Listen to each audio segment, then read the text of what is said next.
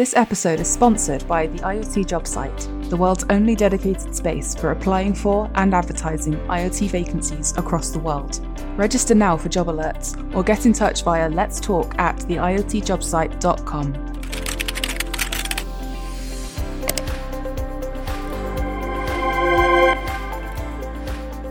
Hello and welcome to the IoT podcast. I'm your host for today, Brad King-Taylor, and today I'm lucky enough to be joined by Tim Winters, who is the CTO of QA Cafe.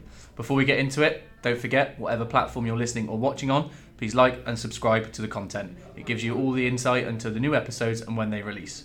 So, Tim, absolute pleasure to have you today, and thank you for joining us. I suppose the best way to start is to jump straight into it, right? So, as I mentioned, it's great to have you with us. So, probably the best place to go from here is, can you explain the background from yourself, how you got into the crazy world that we find ourselves in, and your position as a CTO of QA Cafe? Yeah, sure. Absolutely. I can talk about all of that. So thanks for having us. It's really great to be here. And my background is a little bit, I've been in the networking industry or testing networking industry for over 20 years now.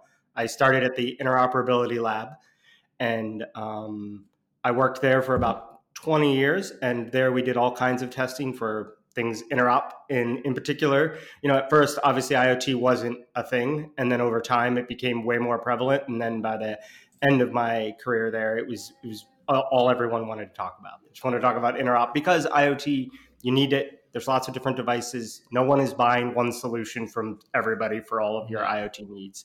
So that was a big part of it. And then I moved over to QA Cafe. I've been here for over 2.5 years now. And what we're doing here is we're working similar thing. We built our testing. We have test tools that were based on testing home gateways. We have an analyst tool that does that. And then people were coming to us saying, hey, you guys have built this for gateways. What do you have in the IoT space? Mm-hmm. And so that kind of moved us in that direction. It's a very diverse space, which is fun for us. And that's kind of how we got involved. Is customers were looking for ways to verify their products. And by customers here, we mean people building it, but we also mean people using it and want to make sure that their stuff is working. Yeah, amazing. So you've got an extensive background, 20 years. Very impressive. If I did 20 years, I'd probably have less hair than I actually have, which is madness. So hats off to you. That's a really good overview of your background. So I suppose for the benefit of the listeners, it'd be good to get an insight of what QA Cafe actually do in terms of the technology and that sort of stuff, and what you're trying to achieve. Yeah, absolutely. So we're a small software company that builds test tools and test and analysis tools. So the test tool we have is CD Router. It's been focused on home gateways. We do lots of testing where we do lots of USP, TR69 management protocols. It's used by both service providers who, want to check things that they're getting. Often, even when they're getting a device from a manufacturer, they want to put their own spin on it. They want to add they have their own requirements, whatever they might be. So they're verifying those. And then we work with the manufacturers of it. One of the bigger changes too is the open source community in that space. So we've got a lot more experience with the RDKs, Purple OSs of the world, OpenWRTs of the world. That's been one of the massive changes in that space. I expect we'll see similar things in the IoT space over time. So that's one product that we've built and we've always had. And then we have another one, CloudShark, which is more on the test and analysis side. It's basically Wireshark, but in the cloud. And we've added a lot more analysis tools on that side. So those are our two main chip. And then we have a new thing that we call Passport that is kind of a blend of the two. So it does the testing, and it does the testing of IoT devices. Plug them in, you connect to them, and then we have it directly connected to CloudShark for allowing people to analyze, look at deeper into what their IoT device is doing. In a lot of cases, it's not coming from the individual. They want to know who it's talking to and why it's talking to, and that's where CloudShark comes in. Yeah, amazing. So you've got quite a broad spectrum in terms of what you're trying to achieve. Well, I do want to come back to the Passport later on, because I think what you're trying to achieve there is amazing. It's going to help a lot of people. I want to narrow down slightly in terms of one of the sectors. So the smart home industry, where that is at currently, and what barriers you're facing when it comes to the testing side of things. Yeah, so one of the things we've been seeing in the smart home, there's a couple of changes, or people have come to us with all these questions. Smart home testing, what we found is it's very manual. that when we started talking to companies, they were like, oh, we set up a router, we set up this scenario, and then we hook our IoT device in it. It's at the end of their process, which isn't good. Doesn't follow any of their agile practices where they want it. That it's happening at the end. It's very like ad hoc, not good, not repeatable. That was probably the most common thing we heard. It's not automated and it's not repeatable. So they'll see something, customer report something, they may have seen it in the lab. That was really one of the problems we wanted to go out and solve, is that manual testing seemed to be a big part of the smart home. So one of the things that we thought at the time was like, hey, let's build something that people repeatable, run it over again. Also, oddly enough, we get a lot of requests for legacy stuff. And the reason for that is diversity of networks. And I think of my father and how he never updates anything in his house, right? But he wants the new thing. Yeah. So I don't even know what his Wi-Fi is. It's probably something awful like B or G, who knows, right? But he's the one I think, yeah, exactly. And so what we heard from customers was they were like, great, the new stuff we want to test, but we also want to make sure that it's going to work in someone's environment, because let me be honest, you don't want my father calling you as a support ticket. So that's one of the things that we've built, is trying to make that work in a way that you can test both the legacy and the newest stuff and make it repeatable, so that hey, it doesn't work at this speed. In particular, the tool goes through all the Wi-Fi settings, and that's the one where you don't know what the encryption is. It's a very home networks are very diverse, and so what we're trying to make it as repeatable as possible, so that you can drill down and find your issue and be like, okay, we know that this is a problem area that we're going to have to address. Yeah, amazing. And I feel like the connectivity. I listen to a radio station in the UK called TalkSport, and there's an advert on there all the time about the anger of certain people when they lose connectivity in the home or whatever it might be. It's very relevant to a lot of people. Going back to your passport then, and the smart home. So how were you helping increase that reliability for the smart home devices using the QA Cafe Passport? Yeah, so Passport is a device. You hook it up. It basically emulates a gateway, and we plug it in. It's on all the time, so it'll act. You can put it in your house as your gateway. But really, what it does is it goes through all these different scenarios. So it tries link flapping, turning things off and on, different wireless settings to make sure the device can connect, and it can deal with all of those scenarios, because a lot of the IoT devices need connectivity. They're trying to connect to a cloud service somewhere that's keeping track of something, whether it's opening your garage door, telling you that you need milk you're out of milk in your fridge. All of those things need to connect to something else. They're not self-sustaining. And so that's one of the things we do. We have stability testing. That was a really piece of feedback we got from customers was, great, it connected the first time, but what happens 8 hours later? Is it going off and on? Is it what things is it doing? And that's where the repeatability came up. So we built this tool. The idea is definitely more on the automation CI/CD side that'll allow people to repeat testing, run on a nightly per commit basis to find out immediately when they've broken something, not weeks later, is sort of the idea that we're going for. Yeah, amazing. I really like the fact that you off and on, because that's literally all we ever get told, right? When you ring IT support or whatever it is, have you tried turning it off again? Well, of course, because that's the first thing you're going to tell me to do. So yeah, exactly that. So yeah, really clever. Absolutely. What process are involved when it comes to the testing then?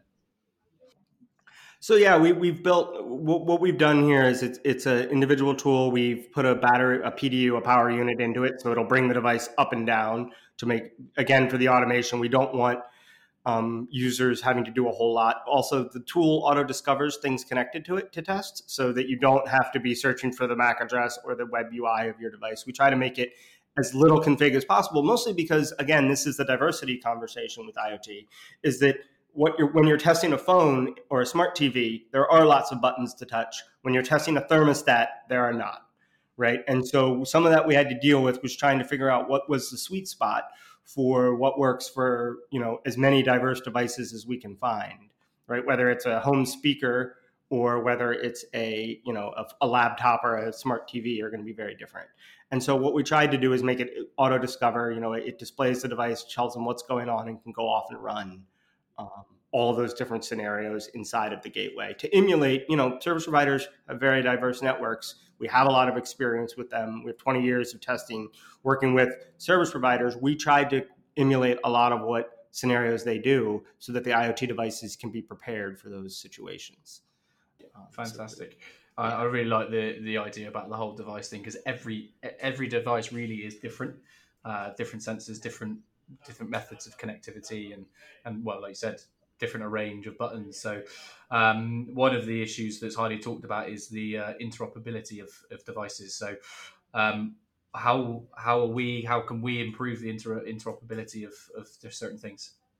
Yeah, I mean, the idea for this came from when I worked at the IOL, we had a consortium or a testing service that was poor undergraduate students connecting these devices manually, right? So they would go get we had all these gateways, they would hook them up, set them up, and then have to connect the device to each individual one. And it was painful. It was manual. It was painful. I mean, I'm sure those students they learned some stuff, but it was tough. And so when I moved over to QA, one of the things I wanted to do was build software to do that, because to create those interop scenarios. Now, sure, there's different hardware differences, but there are certifications for the Wi-Fi cert and doing the hardware interop. We're really focused on what I would call the network or protocol interop, making sure that it can connect. In particular, this is where the cloud services come up. We do things like DNS failover.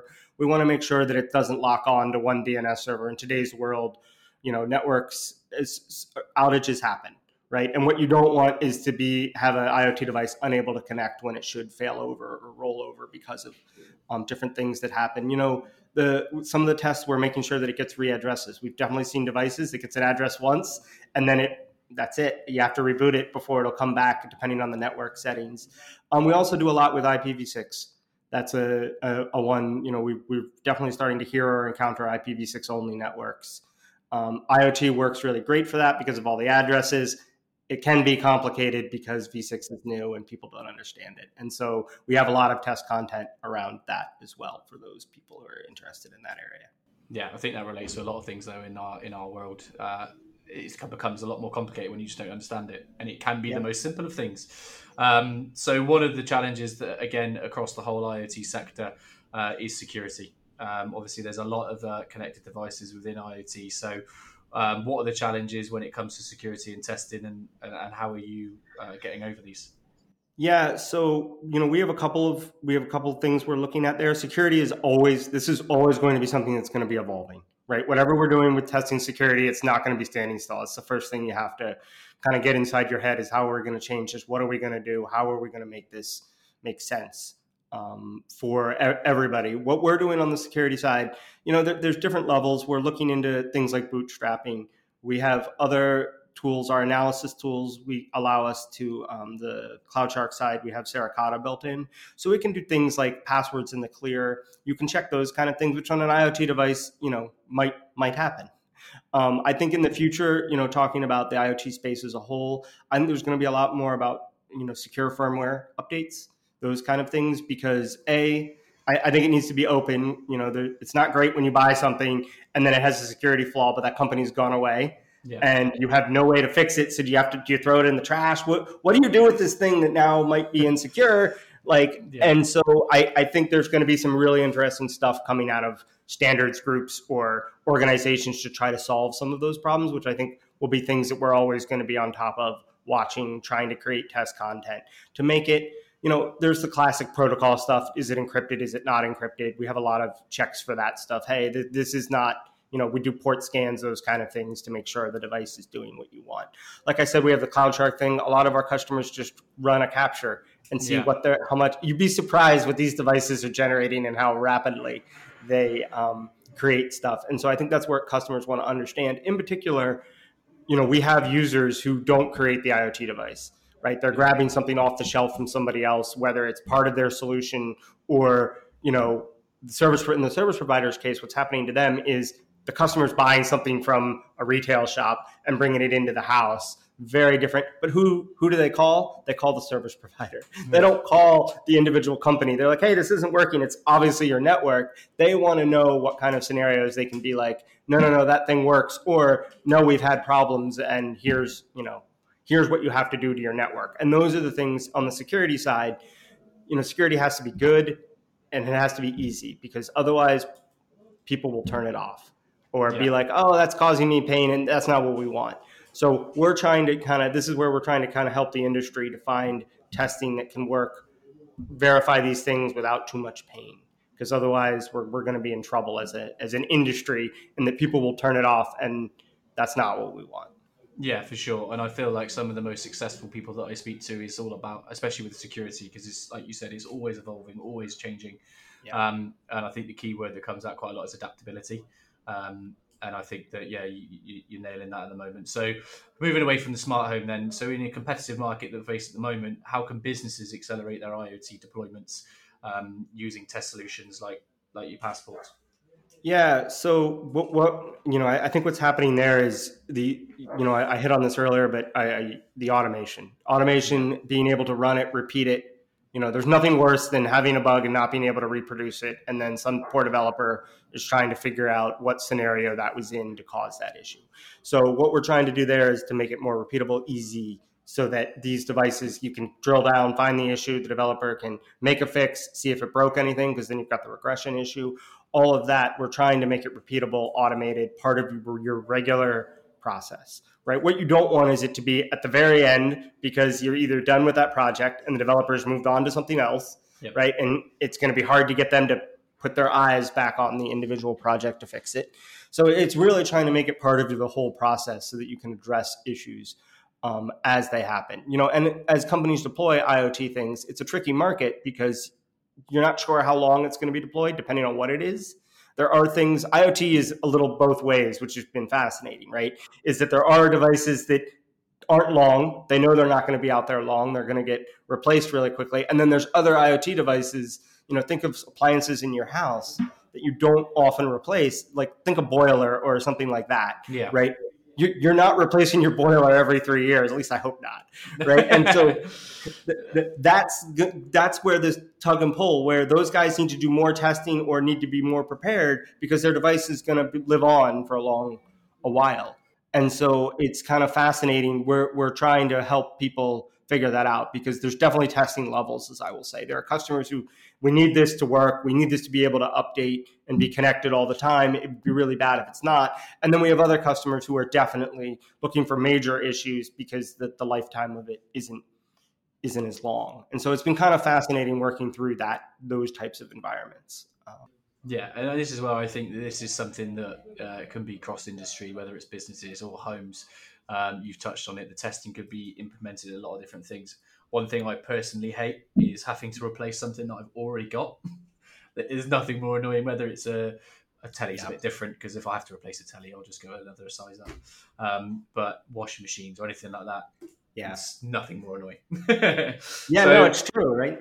Yeah. If I've already got it, I don't need another one. No. So, the tough one for me was the light bulbs.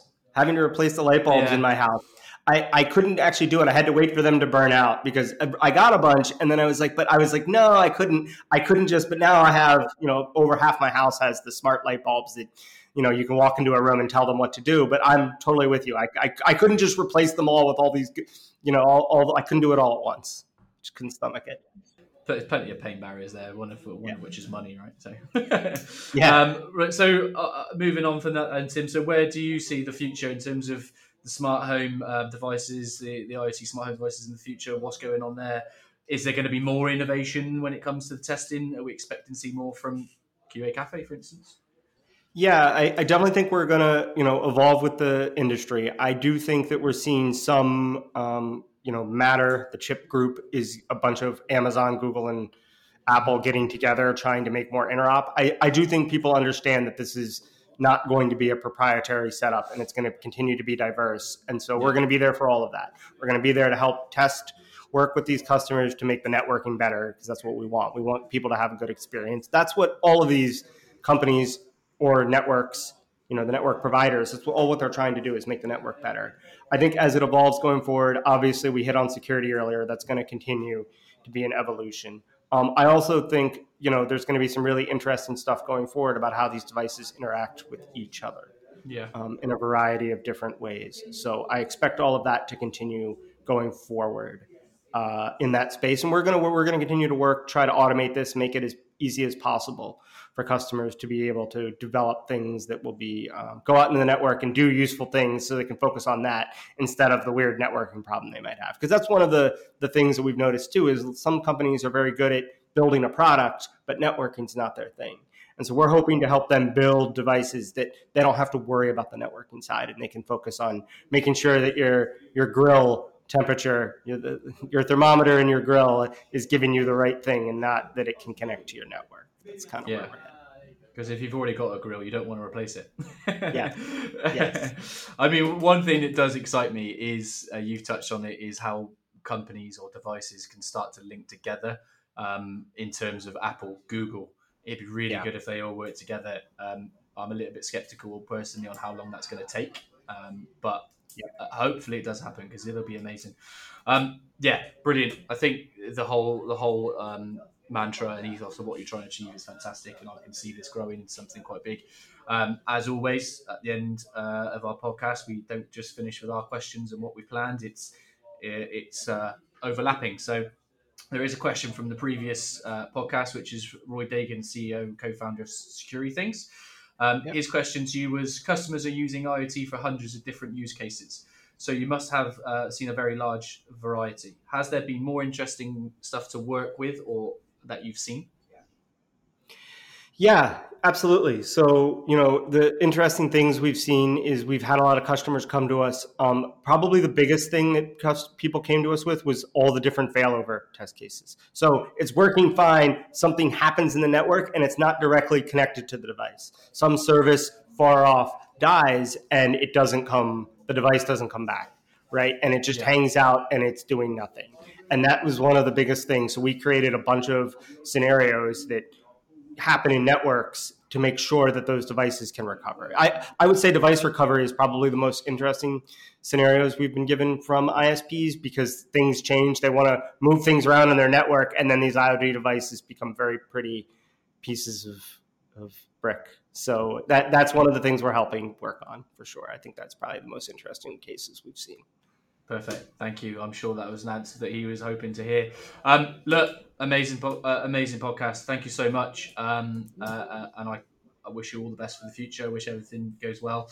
And that's Thanks everything. for having us. So, thank you. Thank you very much. The only last thing to do is to touch on your socials, your websites, and anything. Where can the listeners find QA Cafe? Yep, you can find us at QA Cafe, so www.qacafe.com, and that has all of our information, and our social stuff is there. We're on Twitter and Facebook and all of the wonderful social platforms you can find us.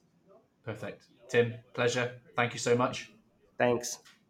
Please don't forget to make sure you leave a like and subscribe to the podcast on whatever platform you're listening or watching on. It gives my team the ability to give you all the content you love. As always, it doesn't matter how you're connected, as long as you're connected. Until next time, we'll see you soon.